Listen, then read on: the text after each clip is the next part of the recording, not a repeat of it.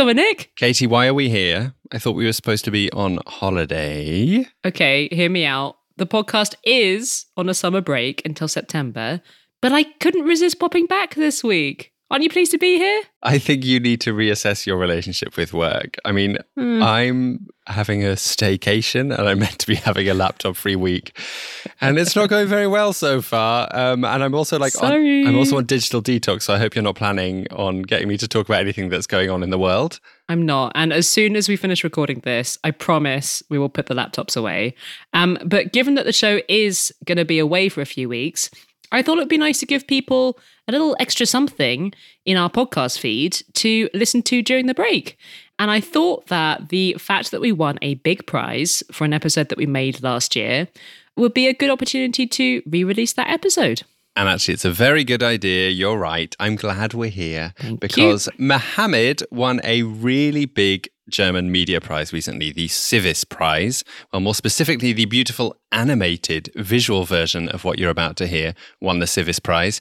It was made in collaboration with Are We Europe, and we thoroughly recommend that you go watch it. You'll find the link in the show notes. But yeah, it was a really big moment for our whole team. Mohamed and our producer, Katz Laszlo, actually got to accept the award on German TV. Yeah, it was really exciting. So go and watch the animation if you haven't already. It really brings the story that you're about to hear to life in an incredibly moving and powerful way.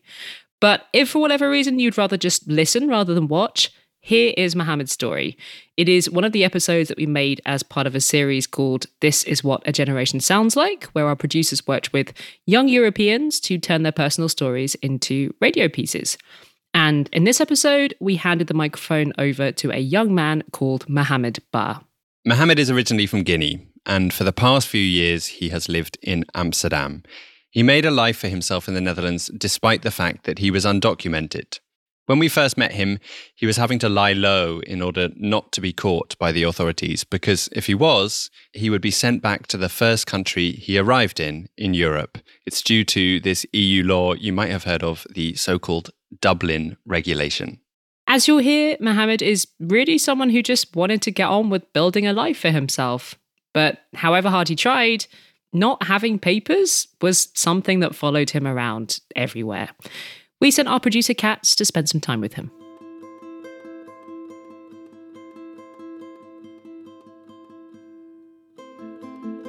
I always have my alarms on. But just that I just skip them.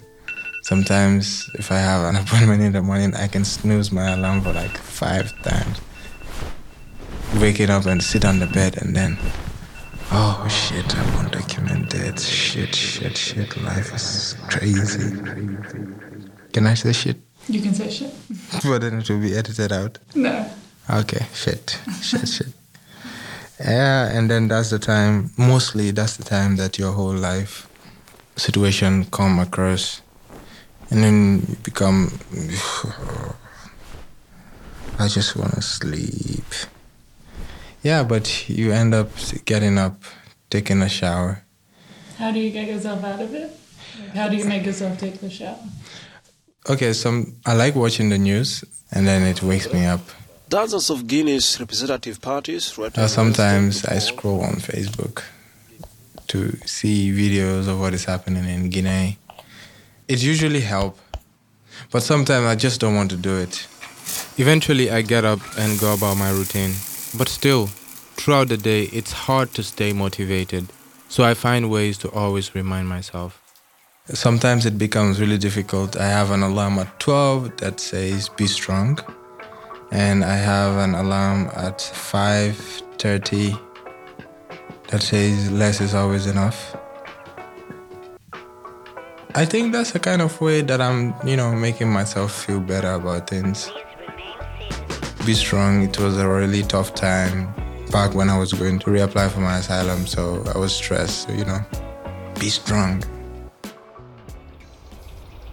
It's December, still locked down.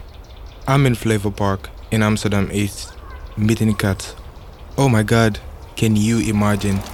Katz and I have spent this whole pandemic, almost 2 years, living very close to one another. We buy our food at the same shops. but this is the first time we're meeting. Together, we are deciding how we are going to tell you my story. I mean, the questions are really good because they help orient me to an answer. But other than that, I really dumb sometimes. Why do you say that? Well, I don't know. If you ask me what I'm going to say, it's like everything revolves around being undocumented. And I don't like that sometimes. For instance, I want to be a stand-up comedian. I actually found a joke yesterday. Can you tell me what your joke is? So, you know that I've never traveled on an airplane, yeah? And yesterday I realized that if I tell someone the closest I've ever get into a plane is on airplane mode on my phone.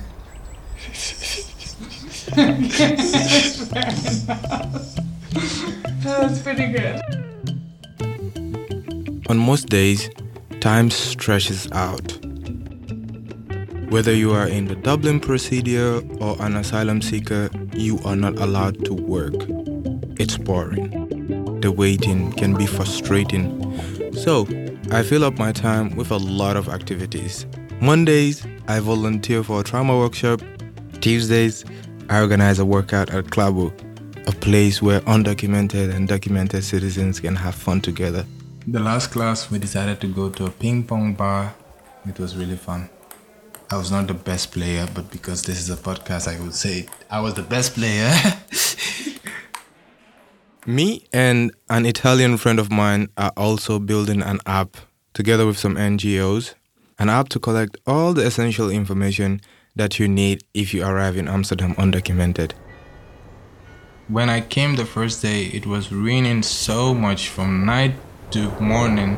I had this backpack with me with all my properties, and I didn't know where to go.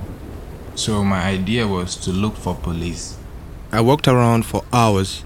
I had no idea where anything was in Amsterdam, and I kept ending up on Dam Square until finally, somewhere around the red light district, I remember, and I saw a police car stop. I'm like, yes! I came to the lady and I said, hi, I'm an asylum seeker and I need help. And I was like, take me in your car, take me to the police station. It was getting late. And she said, no, sorry, we cannot do that. You need to go to the police station. The address is this. She just gave me an address, I didn't even know how this worked at that time. In Guinea, we don't have street names or house numbers. You just go to the nearest square and the person you're meeting just comes to pick you up. Eventually, I made it to the police station inside the Amsterdam Central Station. And I got one of the most humiliating first experience in the Netherlands. Because this policeman that I met decided to search me in front of people sitting in the hallway. He could have taken me into a room, but instead he really questioned me and searched me right there. And I felt really humiliated. Taking my pens out, public, where did you get this? Where did you get this? Where did you get this?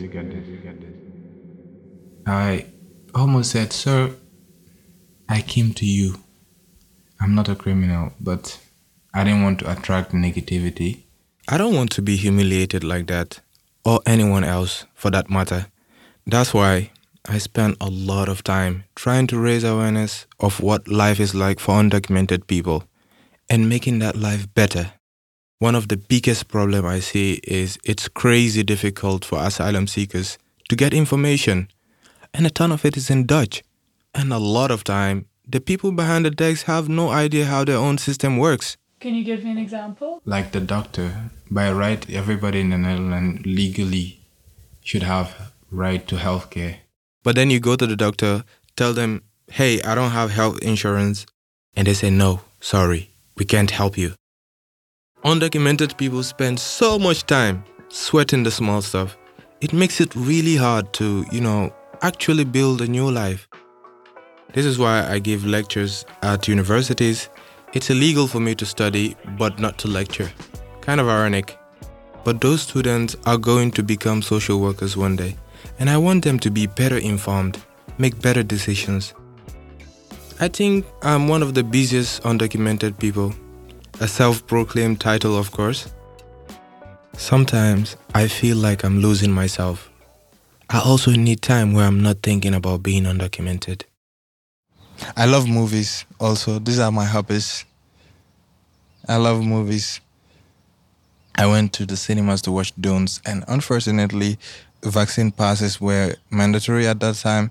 The document followed me around, whether I like it or not. Are you not able to get vaccinated because they don't send you a letter? No, I got vaccinated, but because I don't have a BSN, I cannot get a DigiDay, which means I cannot use the Corona app, which means I cannot get a QR code.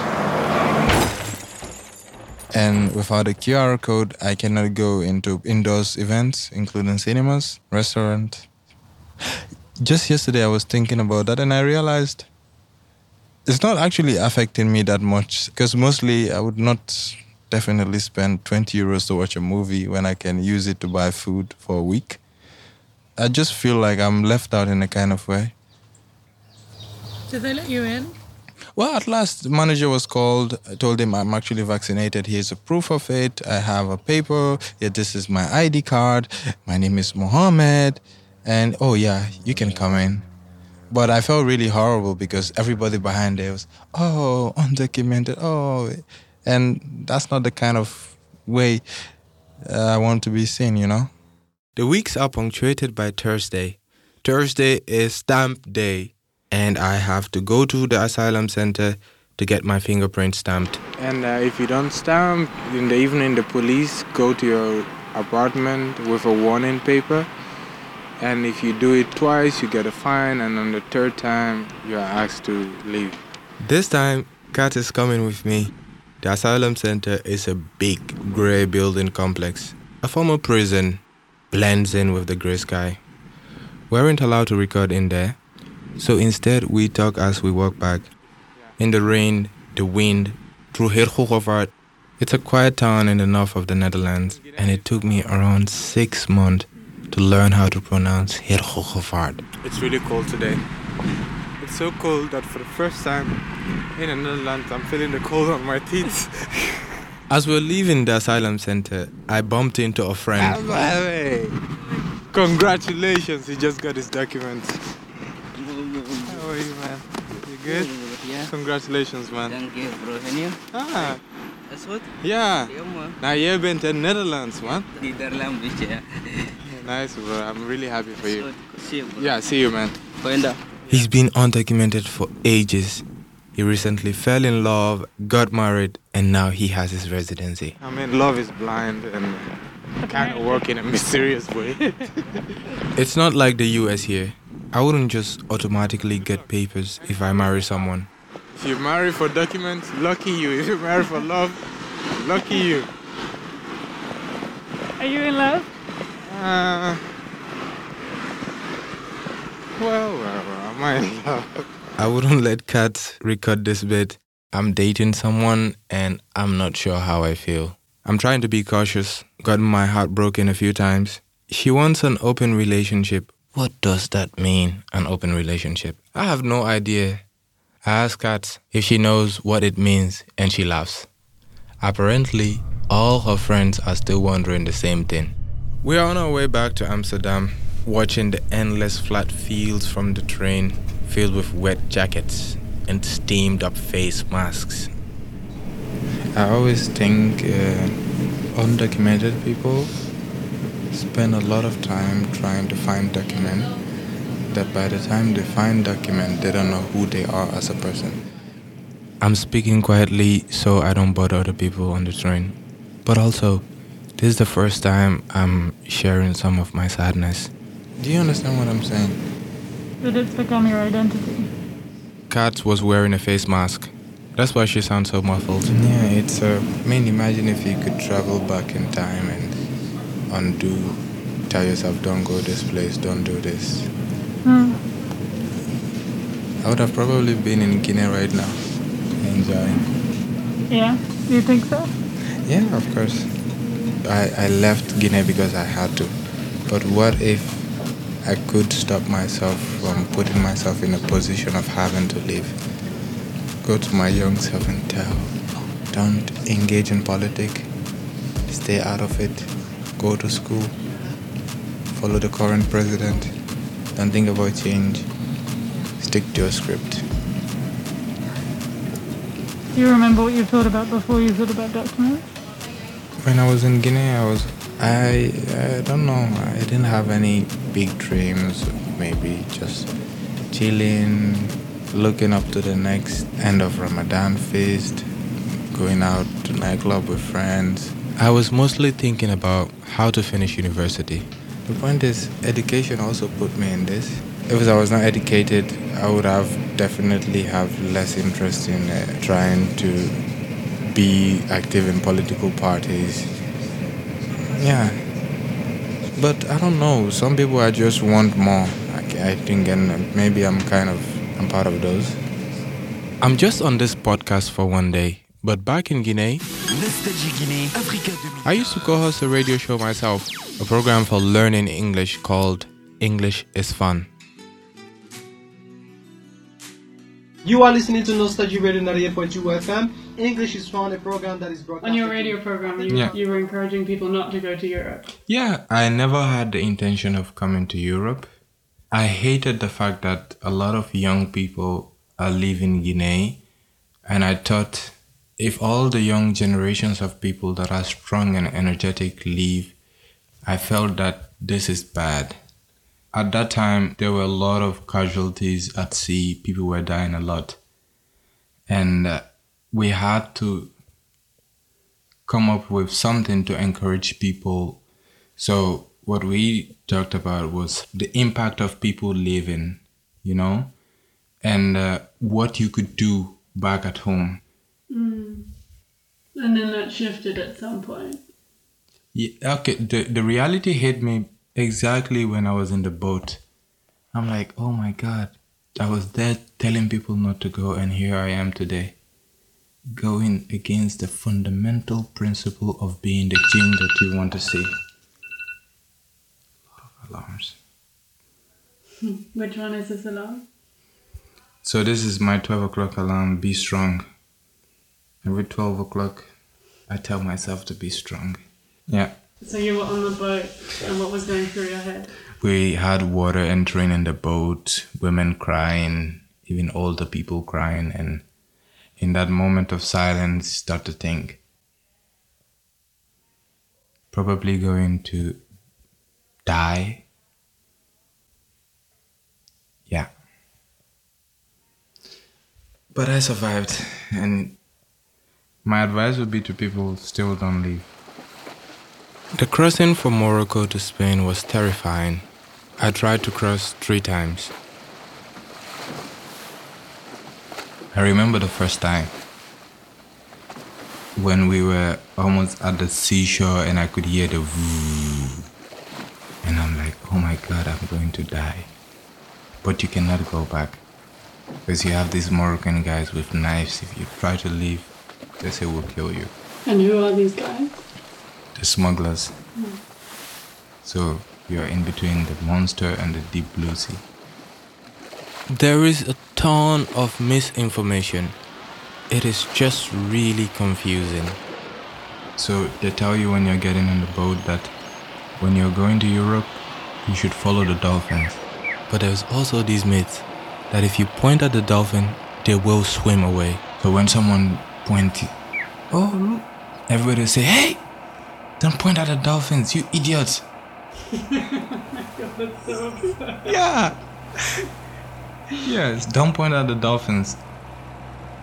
The first time also the sea was very rough. We went for the whole day. There was a lot of water in the engine and it just stopped. So we started drifting. Luckily, we were still close to the shore, close enough to call for rescue.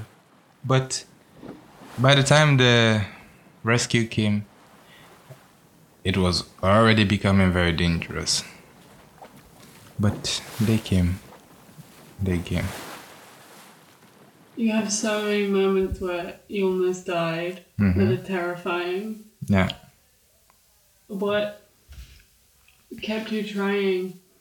To be honest enough, I think it's just become suicidal at the end. Because if someone is to put me in this experience, I'll never do that anymore. I mean, the stress, the trauma, and everything might have made me just give up. And you know what? I don't care. Because I couldn't go back to Guinea. I had no future in Morocco. And there was a slight chance that I would have a better life in Europe.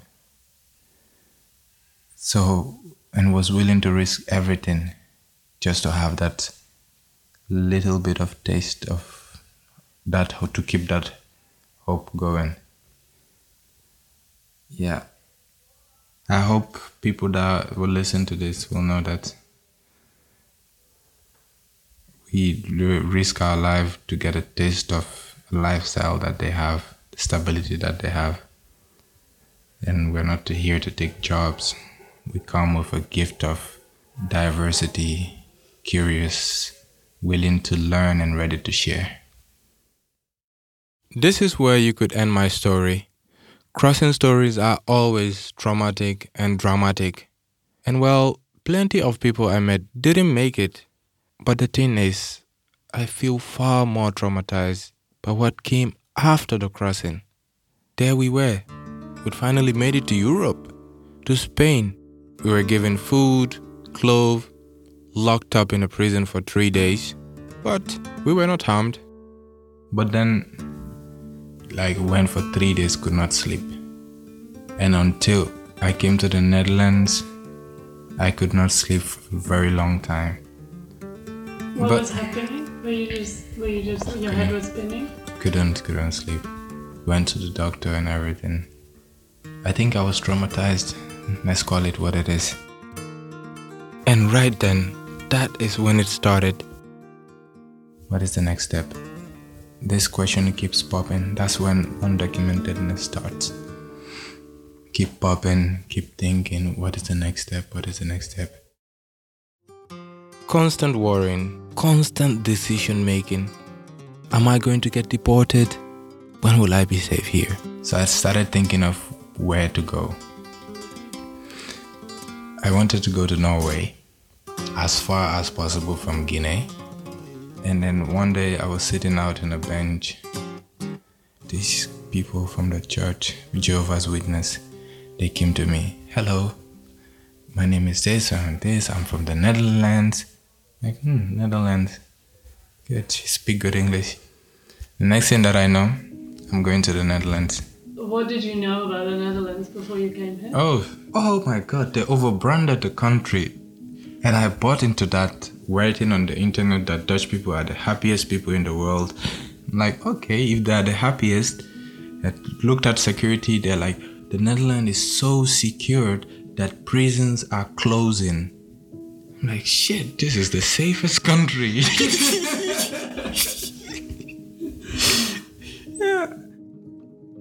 And then, stupid me, I did not take into account that I am not a tourist.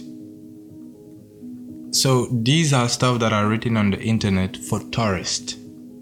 Started watching videos online of do's and don'ts of the Netherlands.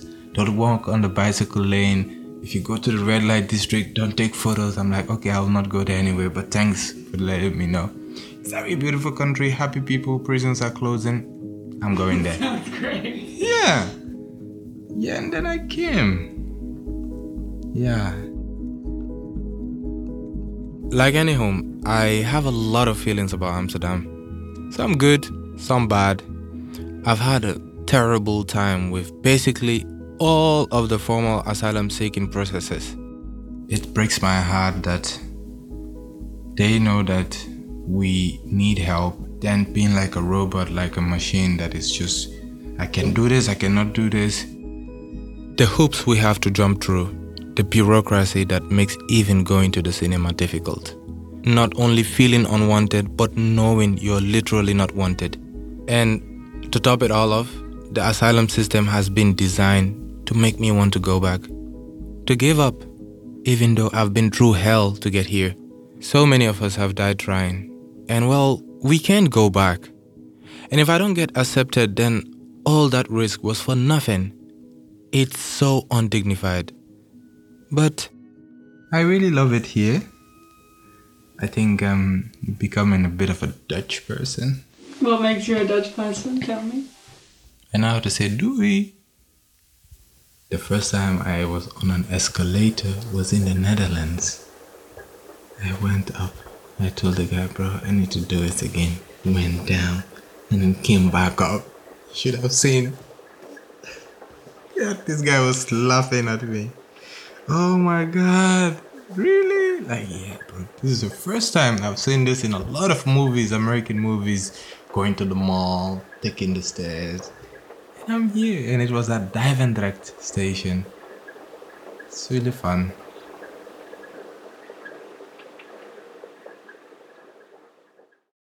For what it's worth, I'm also fighting for betterment in the Netherlands. Making them remember.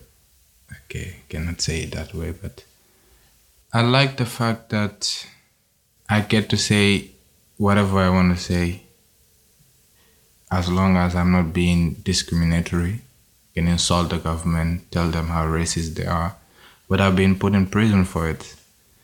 These kind of little freedoms for me means a lot, that I get to speak out. I've built a life here. I've made a ton of friends through my activism. Soon I've got my interview coming up to formally apply for asylum in the Netherlands. They haven't given me a date, and I've been waiting 7 months already. Another hope. I've actually been running through both outcomes in my head. If I get accepted, or if I get rejected. But both scare me.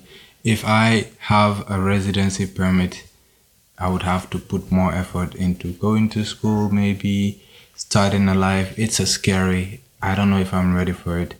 After years of not being allowed to study, to work, to rent a home, will it really be easy to actually live out all of my dreams? But at the other side also, I'm really tired of being undocumented and cannot really go anymore with this uncertainty, and it's a very difficult lifestyle. I have no idea what to expect, whether I'll be able to keep and build on my life here. They will decide whether or not it is worth it. Being undocumented sucks, but it has made me realize a lot of stuff. It's a learning experience.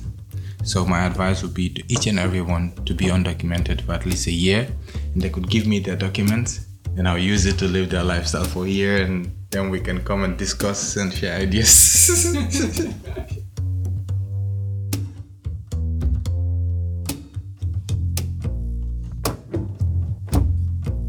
I wish I knew how it would feel to be free.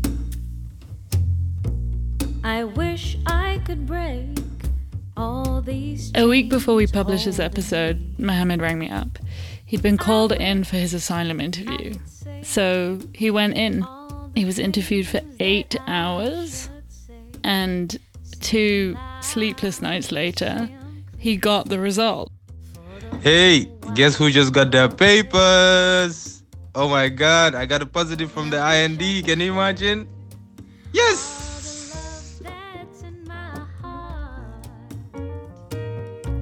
Remove all the bars that keep us apart. And I wish you could know what it means to be me.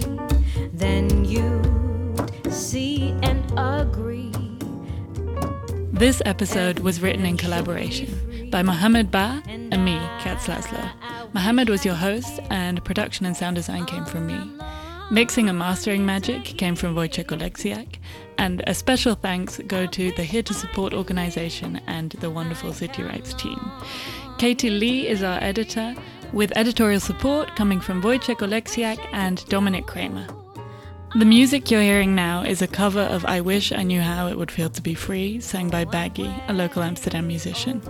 Additional music was Ancora una stagione by Bottega Balthazar, Blurry by Curtis Cole, Congo by Trio Particular, Cocoa Bread by We Are the Good, Más Feliz del Mundo by Ofir Attar, Fandanguillo also by Ofir Attar, No One Is Out Here by Yehezkel Raz, and last but not least, our theme music by Jim Barn. Thank you so much to our collaborators at AWI Europe and Allianz Kulturstiftung for funding this episode.